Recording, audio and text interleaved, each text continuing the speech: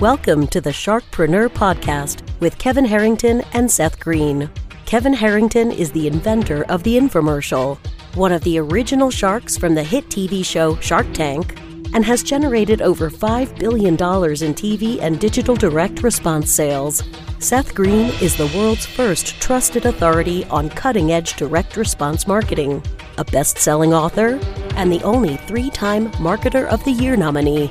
On the podcast, Kevin and Seth interview sharkpreneurs who share straight talk on what it takes to explode your business. Do you want to become insanely successful? Do you want to be the go-to guru in your industry? Do you want to be talked about for all the right reasons? For over 40 years, Kevin Harrington has helped people just like you become significant influencers. Now he's broken the process down in the Key Person of Influence Roadmap, and it's yours for free. Just text KPI to him at 727-888-2100. Text KPI to 727-888-2100 right now and claim your free step-by-step guide. Text KPI to 727-888-2100 to get the recognition you deserve and experience the success as the go-to voice everyone listens to in your industry today. Welcome to the Sharkpreneur Podcast. This is your co-host, Seth Green. I have a very special guest today.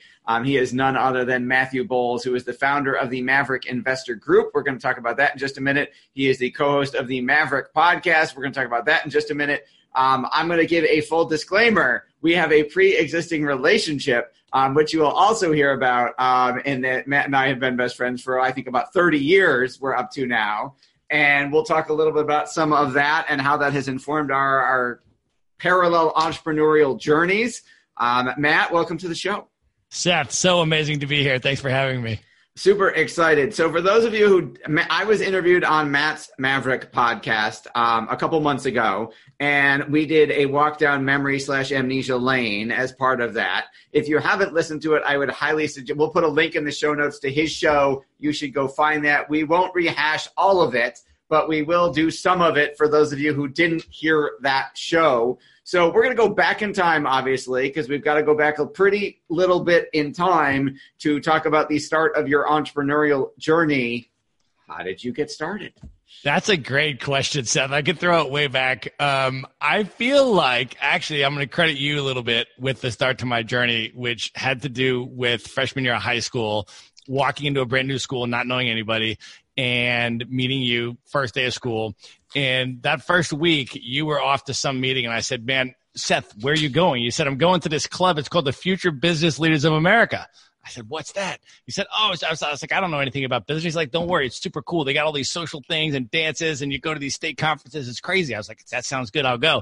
So I went, and then you and I did Future Business Leaders of America for 4 years of high school and had an epic time while we were at it. Probably picked up 1 or 2 business things along the way, but a lot of amazing experiences. And then I would say for me, when I went into high school, the other thing that I was really passionate about was hip hop music, and I wanted to be a DJ out of my love for hip hop. And so I basically just asked my parents, every birthday, every Christmas, every opportunity, I was like, can I get a turntable? Can I get a mixer? Can I get a speaker? Can I get a bass cabinet? Right.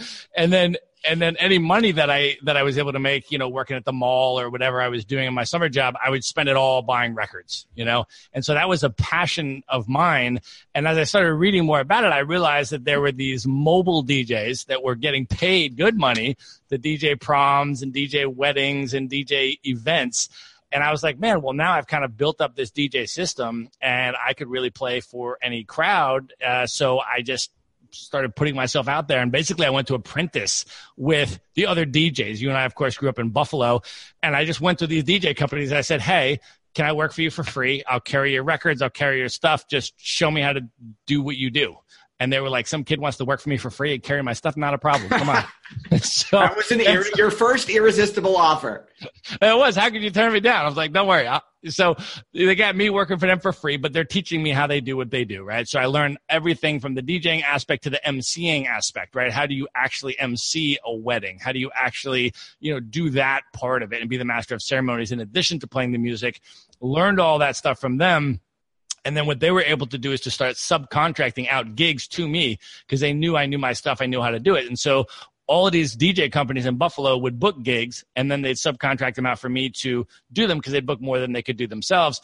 And then I started my own mobile DJ company also in addition to that, and started, marketing and getting my stuff out there and getting my own DJ gigs. And so by the time I was probably at the end of my junior year of high school, I started getting hired to DJ senior proms at other high schools. And then after that, it was, every summer was proms and weddings. And then I'd come back from college in the summer and just do proms and weddings the whole summer. So all my other friends were working these 9-to-5 jobs, and I was just DJing 2 nights a week, having a blast. And that, I think, was really my first business. Awesome. All right. So we could talk a lot about that, but we need to fast forward a little bit. So you had tell your second business venture that went through some iterations to evolve into what it is now. Started with a book, I believe, that you read in college. Which are you talking about? Which business venture is my second one? I am counting the start of your real estate adventure. I am counting as Rich Dad, Poor Dad. I got it. Yeah, which was recommended to me. I got it. Okay, so which was recommended to me by you as well. So you were a financial advisor at the time, and I came to you. Well, first of all, in college, I decided not to major in anything that was going to make me any money at all. I was like, I think I'll major in sociology. I'll take like poetry writing classes. I'll just, I was doing all this stuff, and then I went to graduate school for international peace and conflict resolution. I started working in nonprofits and all that stuff. So I was doing stuff that was meaningful. It was substantive. It was affecting positive change in the world. It was from the heart, and I cared about it. It was good, but it was not going to make me any money. So I came to you. I said, Seth, listen, you're a financial advisor, man. What do I need to do in terms of this investment stuff? And so you said, read this book. It's called Rich Dad, Poor Dad by Robert Kiyosaki. I said, never heard of it. I'll take a look. So I read that. And then from that, of course, I started reading all the other books in his Rich Dad Advisor series. And then I started reading all these other investment books. And ultimately, that led me to real estate investing. And so I learned how to buy rental properties, and I started buying rental properties. And as I did this, then I started buying more rental properties. And as I did this, people were coming up to me and they were saying, hey, how are you buying these rental properties? You're buying them out of state. You're buying them in different markets you don't live in. You're not the landlord apparently, but yet you own the property. How does that whole thing work? I said, well, let me show you, right? And I said, this is what I'm doing. So what happened was I started helping all my friends buy the same types of rental properties that I was buying. And what I noticed was that the brokerages that were specialized that were helping us to do this were making a commission, right, or a referral fee every time me and my friends would close on the properties. Now, that was no problem with that. They were adding a whole bunch of value. That's cool. But I just noticed, I said, oh, that's an interesting business model. They help me buy something that is good for me, and they get paid on it. That's cool. But I said, I'm bringing all of these people in.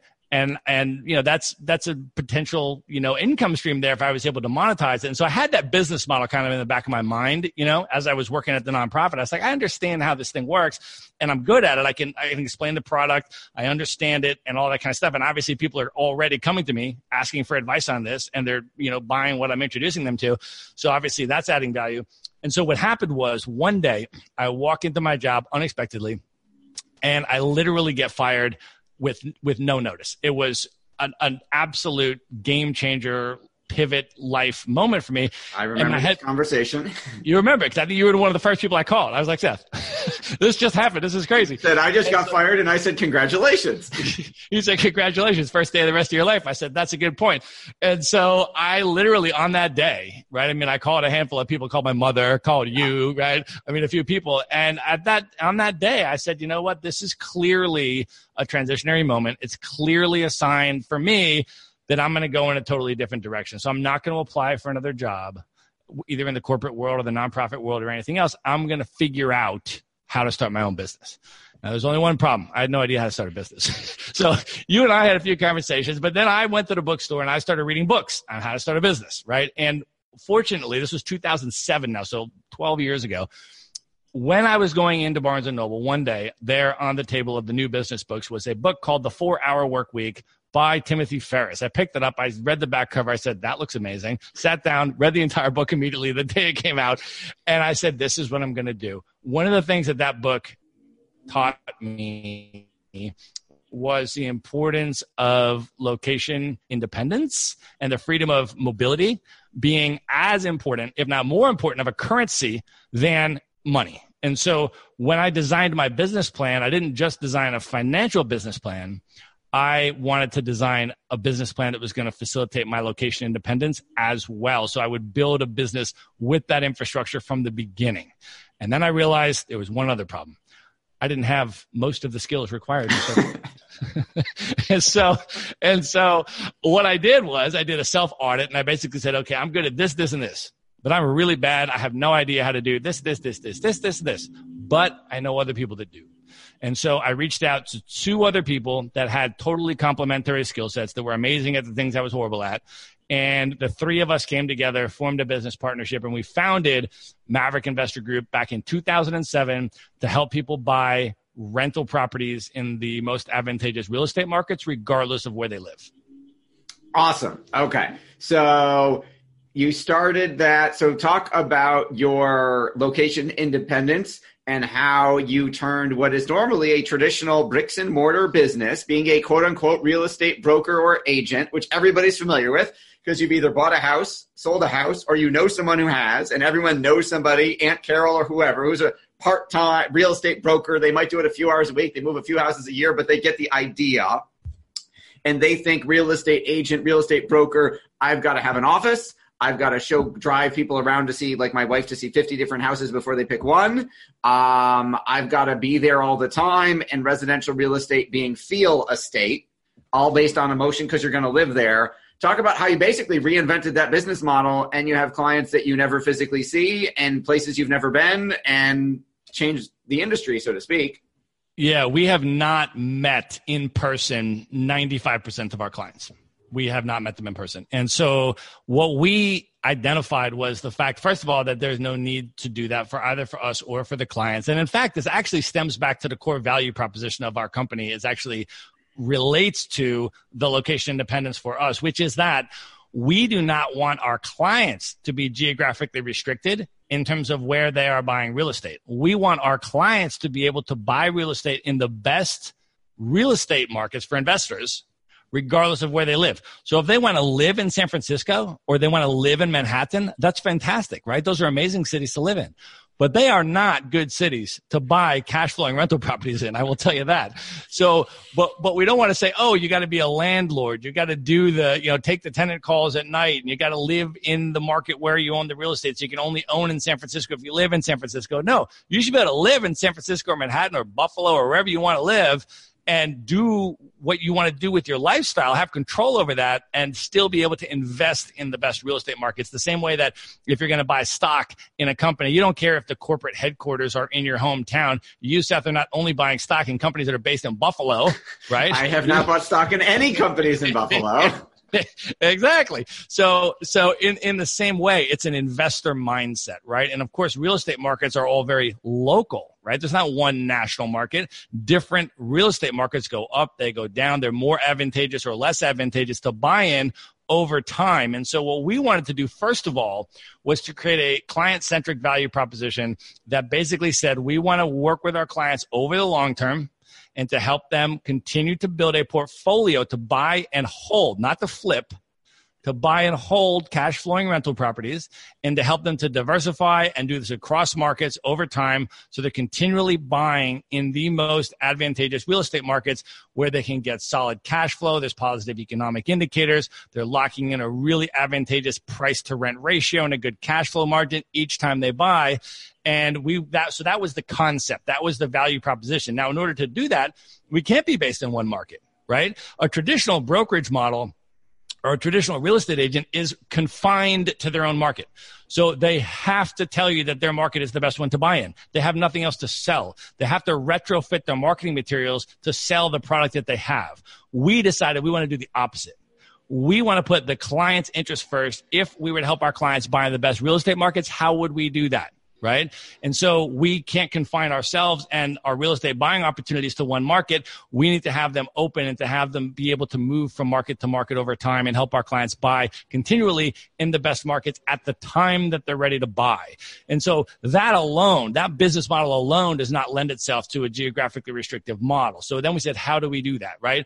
We are not I am not an expert in all of these different markets. I don't have a, real estate license in all of these different markets. So what we decided to do in our model was, let's build business relationships with local market experts in those markets on the ground. Those local market experts have been doing this for years. They use their own money to buy, let's say, distressed properties, to renovate them with their own money, to lease them out to qualified tenants. And then once the property is performing, once it's cash flowing, once it has a local property manager in place who's handling the tenant and collecting the rent and dealing with the maintenance, so the owner doesn't have to do it, it's being professionally managed, then those local market experts market those properties through Maverick Investor Group as a private off-market buying opportunity to our clients, right? So that is the business model. And we started doing that in a number of different markets. That allows us to change markets over time, help our clients buy in the best markets regardless of where the real estate cycle is, and to live anywhere that they want. Now, as a result, that also created an opportunity for us to say we too, and our staff, want to be location independent, not tied to a location. And because we want to choose where we live, and we want to travel at will, right? And so that gives us each the opportunity to make our own lifestyle design choices, which we and our staff have. And so our staff is all over the US and they're all over the world. Okay, so that's a whole lot. There's a lot we could unpack in that answer.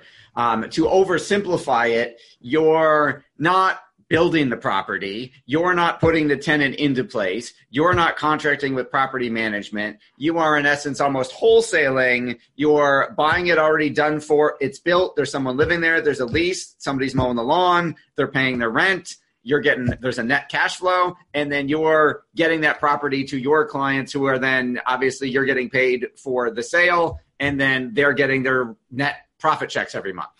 We are a couple clarifications there. So we are a licensed real estate brokerage. That's exactly right. We are a brokerage. We are not doing the buying or the selling. We are a real estate brokerage, except that we're not a traditional brokerage because we have a very niche specialty, yes, which is we only deal with individual real estate investor buyers that want to buy cash flowing residential investment property to own and hold as an investment. So this is not a REIT.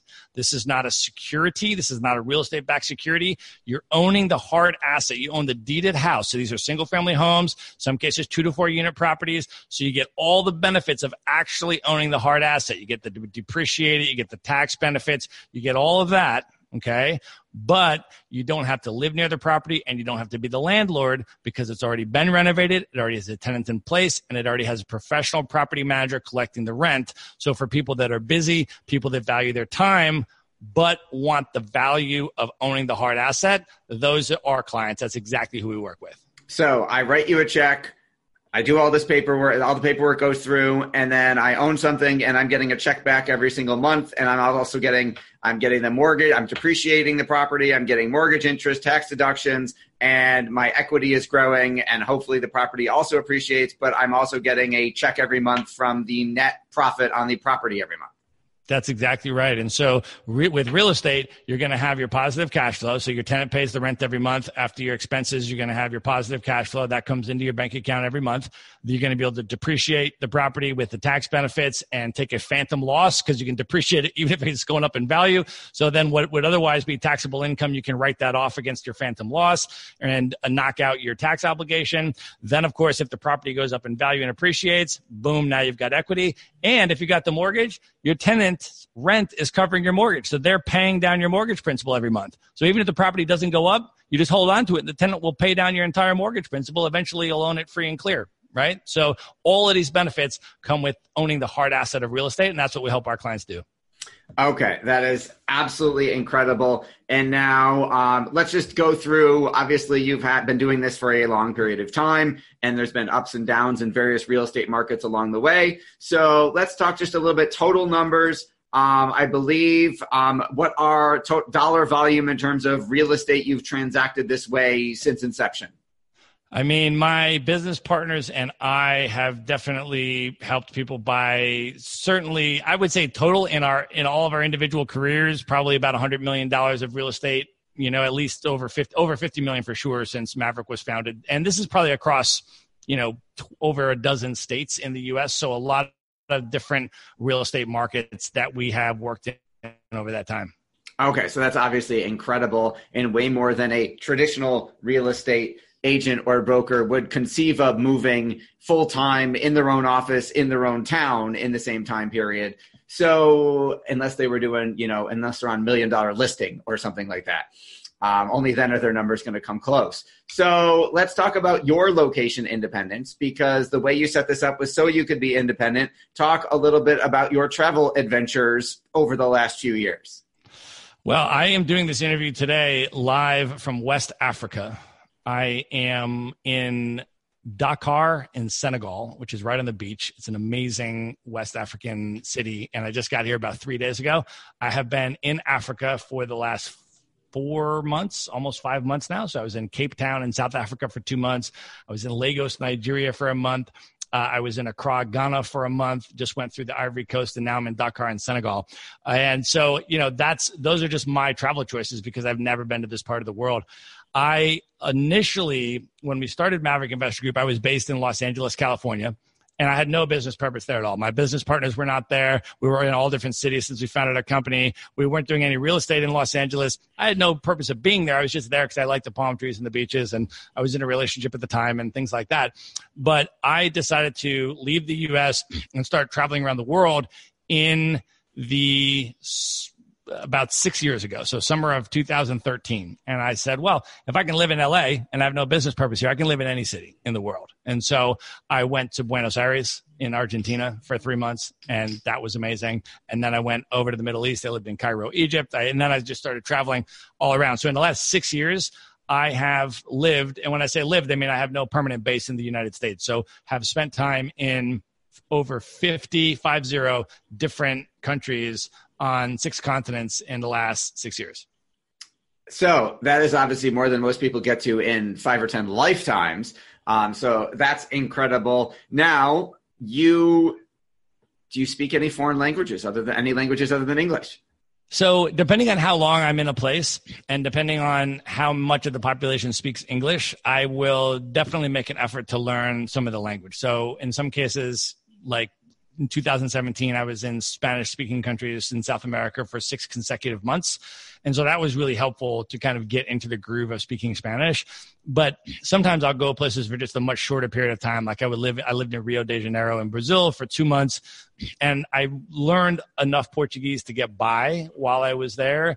But then when you leave, you kind of forget that if you don't practice it, right? So I'll make an effort to learn a bit of the local language because I feel like that's a cool part of the cultural experience to at least be able to say some basic things to the local people there and kind of, because I also like to stay places for a while, right? Like I don't go. You're not in and out in a couple of days, or a week, like a tourist might be. You're there for a month or months, plural. Right. And you are not living in the Ritz-Carlton or Marriott's. You have no fixed permanent address or mortgage. So talk a little bit about how you've been able to pull that off and how that's changed over the last 6 years. Yeah. So when I started, it was Airbnbs, and I was like, wow, Airbnb is amazing. This is crazy. Like 10 years before I started, there was no Airbnb, and you would have either had to go to a hotel or find a traditional real estate broker to rent you a long-term apartment or something. Whereas Airbnb, you're in on whatever date you want, out on whatever date you want. So that can be a month, it can be 3 months, and then you have an apartment, with a kitchen and everything, and you live there. That is your place where you reside, right? And so I do like to do that. I like to go for a month, 2 months, 3 months. The longest stay I did was about 9 months, which was in Cairo in Egypt. But I like to live in places, go to the grocery store, and buy food and live there and go to your local coffee shop and get to know those people and all that kind of stuff to feel like a resident as opposed to a tourist. I also like to get into a regular lifestyle groove. I'm, of course, working. I'm running a business. And so, I'm not just racing around to museums and taking selfies in front of monuments and, doing all that stuff. I'm actually a resident. I actually live there, right? And so for me, I really, really like that, the duration of that time. And so the thing that happened though, and I'll share this with you, as I started doing this. And initially when I was traveling, when I left the US, I was in a relationship, as I mentioned, right? And so my relationship partner and I traveled together. She and I were traveling together for probably about 2.5 years. And then when we broke up, I wanted to continue traveling, but I was really starting to feel a loneliness, right? Because even if you're traveling with one other person, it gets quite lonely if you're doing it long-term without a social community. And so what's happened in the last 4 or 5 years, which has been so exciting, is that companies have come into the space to cater to people like me, right? People that can work remotely. Either their job lets them work remotely, they're a freelancer, or they run a location-independent business, one of those 3 categories. They can generate remote income from somewhere else in the world. They don't have to be in a fixed location. For those people that want to travel the world, but they want to do it as part of a community and have that social base, there have now been a handful of companies that have come up and said, you can now do this. We will facilitate this, and you can sign up for, in some cases, a year. The first one that I did was called Remote Year. It was a 12-month commitment, and you travel the world for a year with a group of about 50 people. You don't know any of them before it starts, and you meet each other, and you're a community for the whole year, and you stay in a different city each month for 12 months across 4 continents, and you travel the world together. And it was unbelievable. And then after I've done that, I've plugged into other groups for shorter term durations, a month or 2 months or 3 months, and you can just go around the world. So now most of the travel that I do, I'm landing in a city I've never been in, but I have a group of, 10, 20, 30, 40 people there. They know I'm coming. They want to hang out with me and have an immediate social community. So it's amazing. That is absolutely incredible. And I believe the term for that is digital nomad now. A lot of people call us that. I'll accept that. Absolutely. Yeah. Digital nomads, just people that can work remotely from anywhere in the world and choose to exercise their location independence to go and live in cool places. Okay. So what do you like best about what you do, and what do you like best about where you're doing it from? So in terms of the business, what I like best about it is that, when we structured sort of our why, if you will, why do we do what we do? Number one, we are helping our clients build their wealth and create their passive income and expand their own location independence, right? So as our clients buy property after property after property and build their portfolio, their stream of passive income increases, covers more of their living expenses. They have to work less at their job, right? And so that really helps them to create more freedom. And however they want to choose to spend that is fine, right? I mean, some people might choose to travel the world. Some people might just say, hey, I want to spend more time with my family. I want to coach my kids' soccer games. I don't want to have to work as much. That's totally fine. That's the whole point, is you have freedom of choice, that you're living your life on your terms, whatever those are. But we help our clients to do that.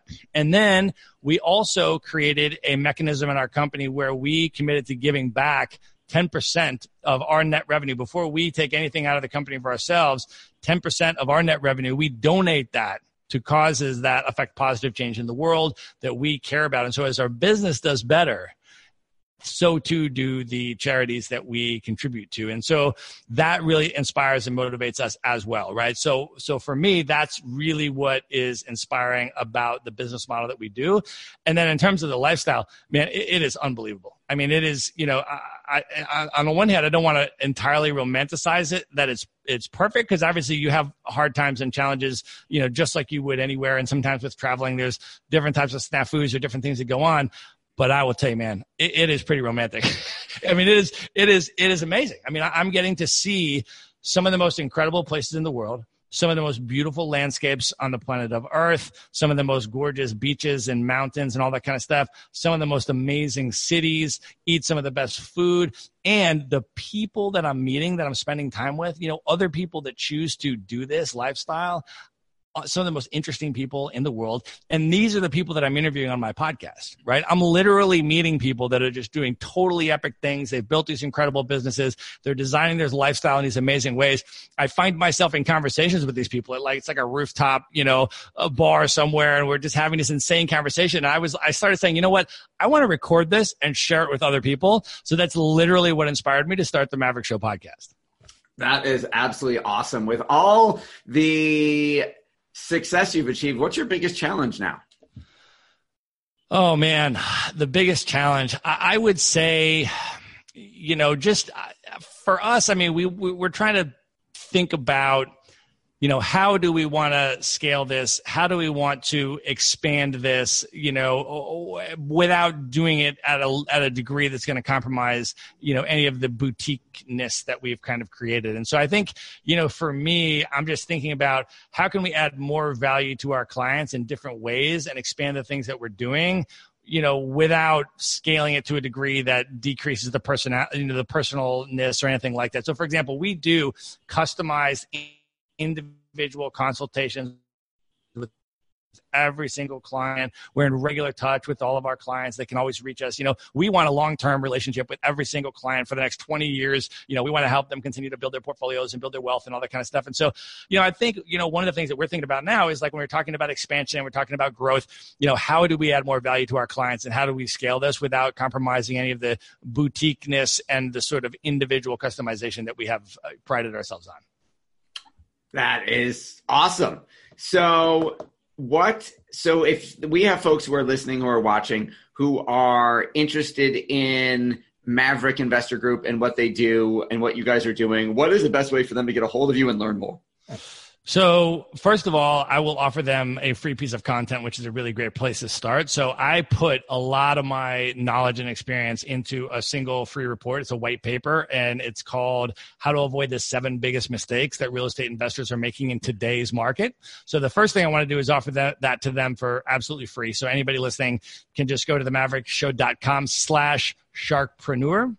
And you can grab that absolutely free. It's a really good piece of content to start with. It'll give you a total overview of exactly what we do, how we do it, and all of that. And it'll also give you an opportunity to schedule a phone consult with us. If Seth, just because this is your podcast, if people want to contact me directly, they can absolutely do that. My direct personal email is just Matt, that's MATT, at maverickinvestorgroup.com. So you can literally just email me and just put something like, Sharkpreneur Podcast in the subject line, and I'll respond to you personally. So I want to just offer that to people as well. If you have questions, and then I can see where you are and we can make sure we get you into the system in the right way. And then if people want to follow me on Instagram and, check out the travel pics and the nomad life and all that kind of stuff, my personal Instagram handle is at Matt Bowles Maverick, MATTBOWLES MAVERICK. And you can hit me up on Instagram if you're on that platform. Awesome. Thank you very much. That's very generous of you to give out your personal email. Most people don't do that. So since you've been in so many different real estate markets, you've been through the boom and bust cycle as a company and personally.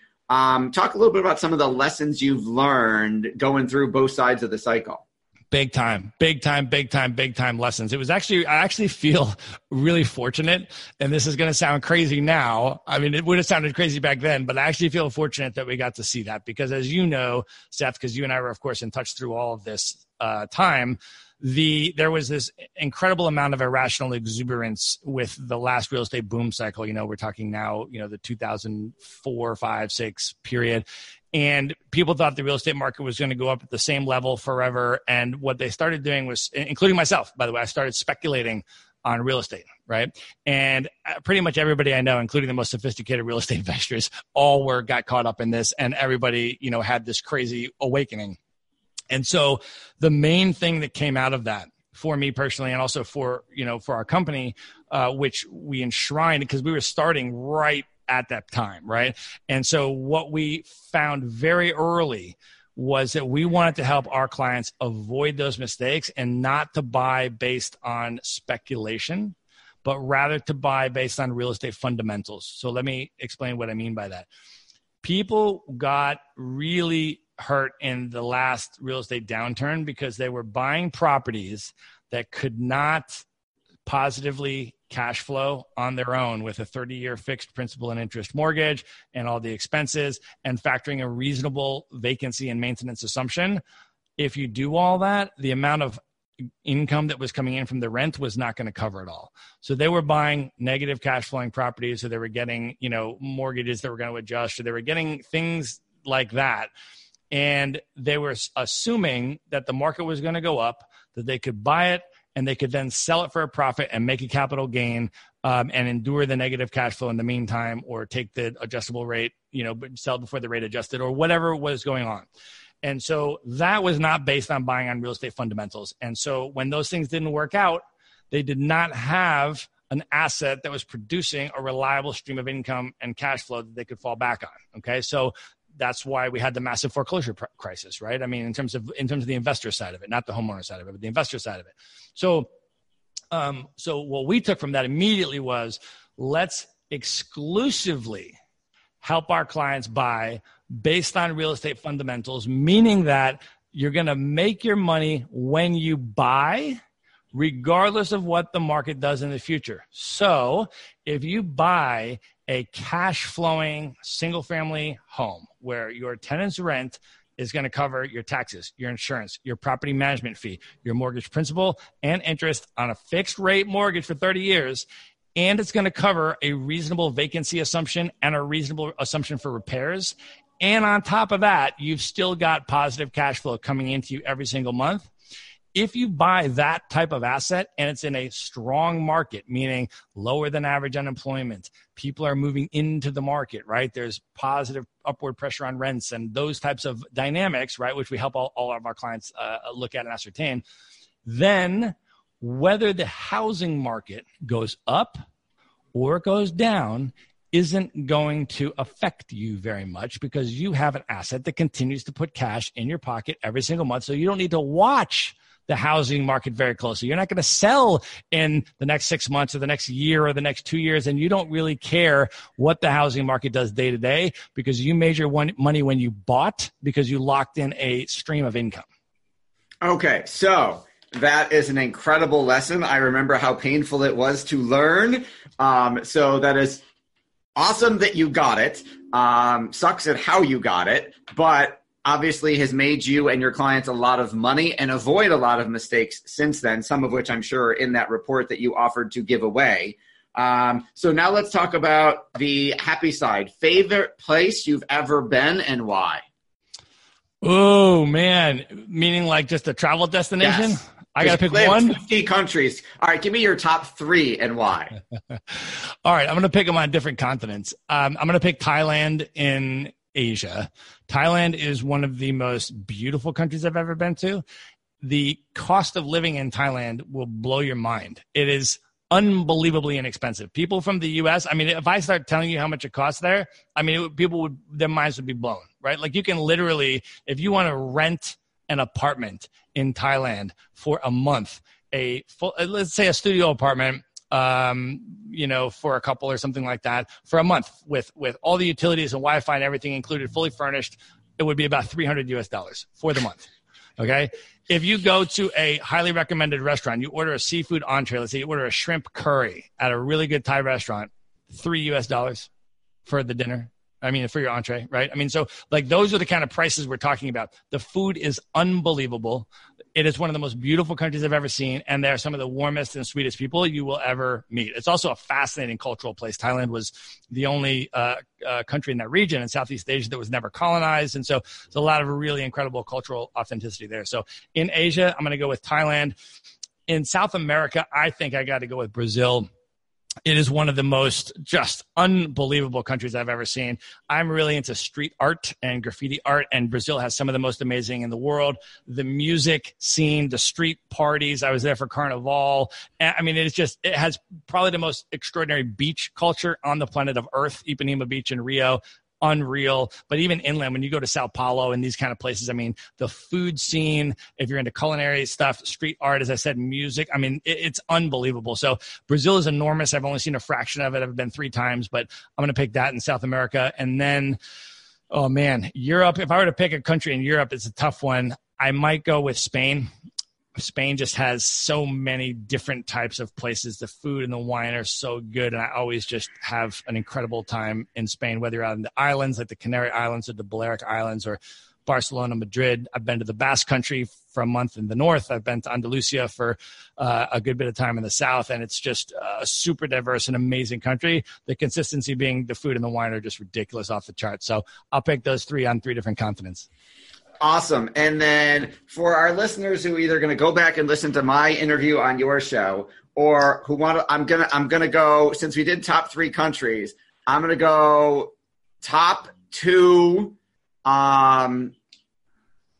antics of our situation, of our friendship in the last 30 years, but you can't count Wellsville because we already told that story. Oh, man.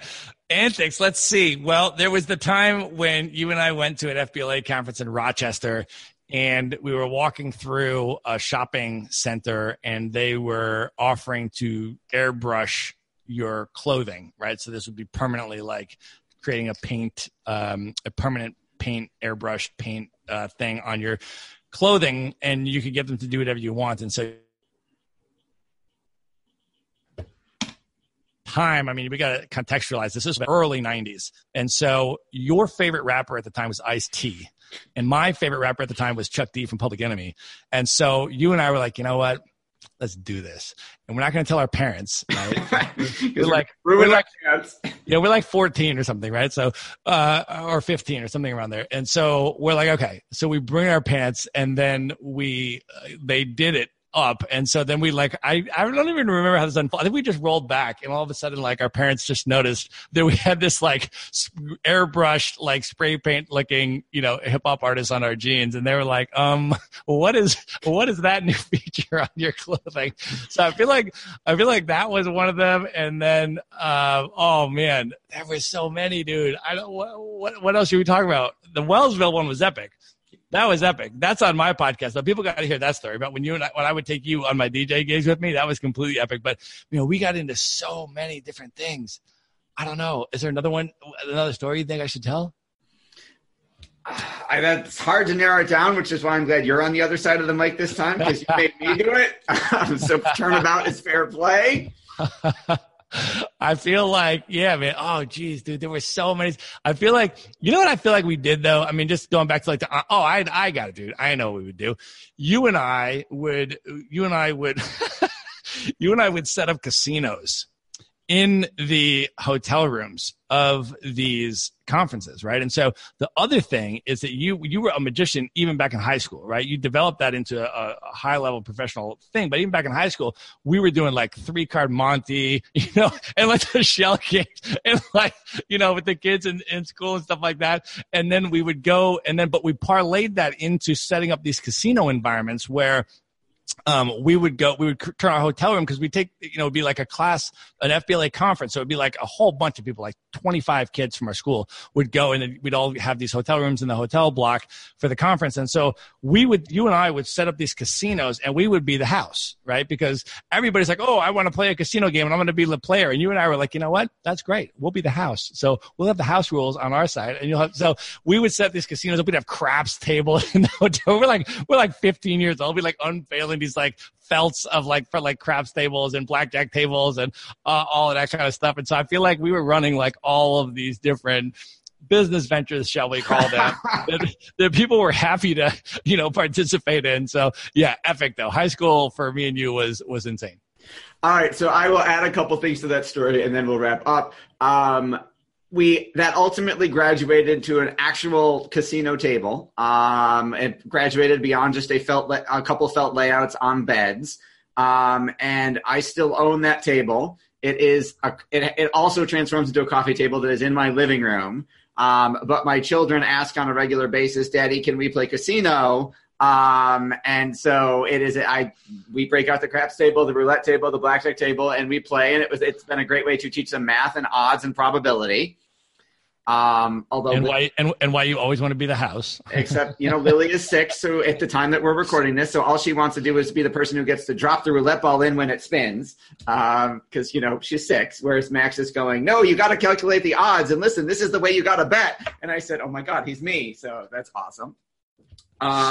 And the second thing I will add to that story is that I did not know it at the time, but my future brother-in-law was one of our patrons. And I was not friends with my wife in high school, but I knew who she was. She happened to be one of your best friends. And then when we ended up dating and talking about our histories, and she was like, oh, Matt was my best friend. I'm like, oh my God, Matt was my best friend. And then that was insane. That was one of my happiest moments of all time. Can I just tell you that? No, I'm saying it totally was, because I was in high school, and yes, I was independently, I had all these different friends groups, right? I mean, I was on the basketball team, so I had that crowd, and then the FBLA crowd, and then this, all this kind of stuff. And so I was super good friends with Rebecca.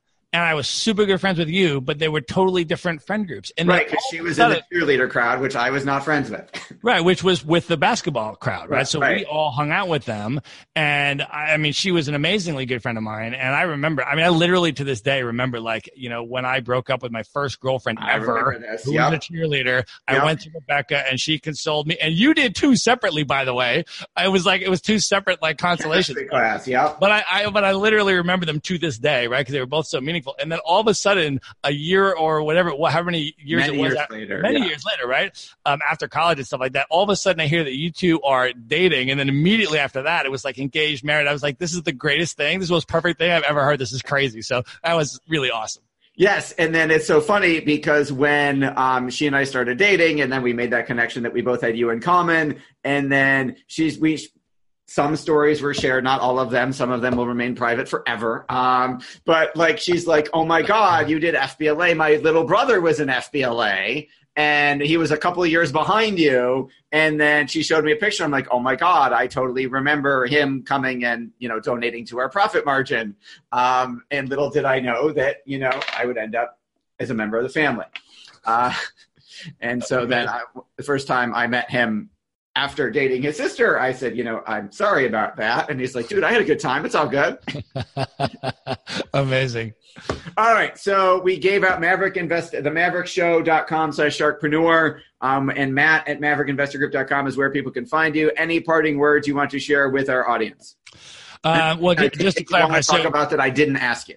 Oh, free report, maverickinvestorgroup.com/sharkpreneur. So just want to make sure you go to the website there. We can link that in the show notes. The podcast, though, if you're interested in the podcast, it is themaverickshow.com. So that is the right URL for the podcast. If you want to listen, we publish every Monday, and it is, the subtitle of the show is Adventures in Real Estate, Entrepreneurship, and World Travel. So my goal is to interview the most interesting real estate investors, entrepreneurs, and world travelers today, people that I'm meeting that are just doing extraordinary things, have amazing lives. And I'm basically breaking down with them exactly how they did what they did and breaking it into actionable steps that other people can do. So whether you want to live an increasingly location-independent nomadic lifestyle, whether you want to build your business, whether you want to invest in real estate, whatever it is, there are episodes that go very deep into all this stuff. So it's available anywhere you listen to podcasts, on iTunes, Spotify, Stitcher. Just search for The Maverick Show with Matt Bowles, or you can go to themaverickshow.com and you can just check it out there. But definitely start by listening to the Seth's episode because it was epic and amazing, insane value, and also hysterical. We tell a whole bunch of more stories that are really, really awesome. So we'll link that up in your show notes as well and send people there. Awesome. All right. Thanks, everybody, for listening or watching. Matt, thank you so much for joining us. Been an awesome episode. We greatly appreciate your time. Thanks, buddy. What time is it where you are, by the way? It is 4:45 p.m., so I'm just 4 hours ahead. Oh, okay. It's not bad. Okay. I just wanted to make sure we weren't doing it like 2 a.m. I do those sometimes. I bet. All right. Thanks, everybody, for listening and watching. We'll talk to you, and we'll see you next time. Do you need money to fund your idea, product, or service? Are you ready to take your business to the next level but need capital to get it done?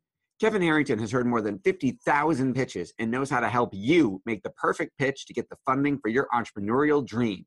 He's distilled the process down in his perfect pitch cheat sheet, and it's yours for free. Just text PITCH to him right now at 727-888-2100. Text PITCH to 727-888-2100 right now and claim your free perfect pitch cheat sheet. Text PITCH to 727-888-2100 to start funding your dream today. This show has been produced by Market Domination, LLC. To discover how you can have your own show completely done for you and turn it into a real published book and become the authority in your marketplace, go to www.marketdominationllc.com/podcast offer.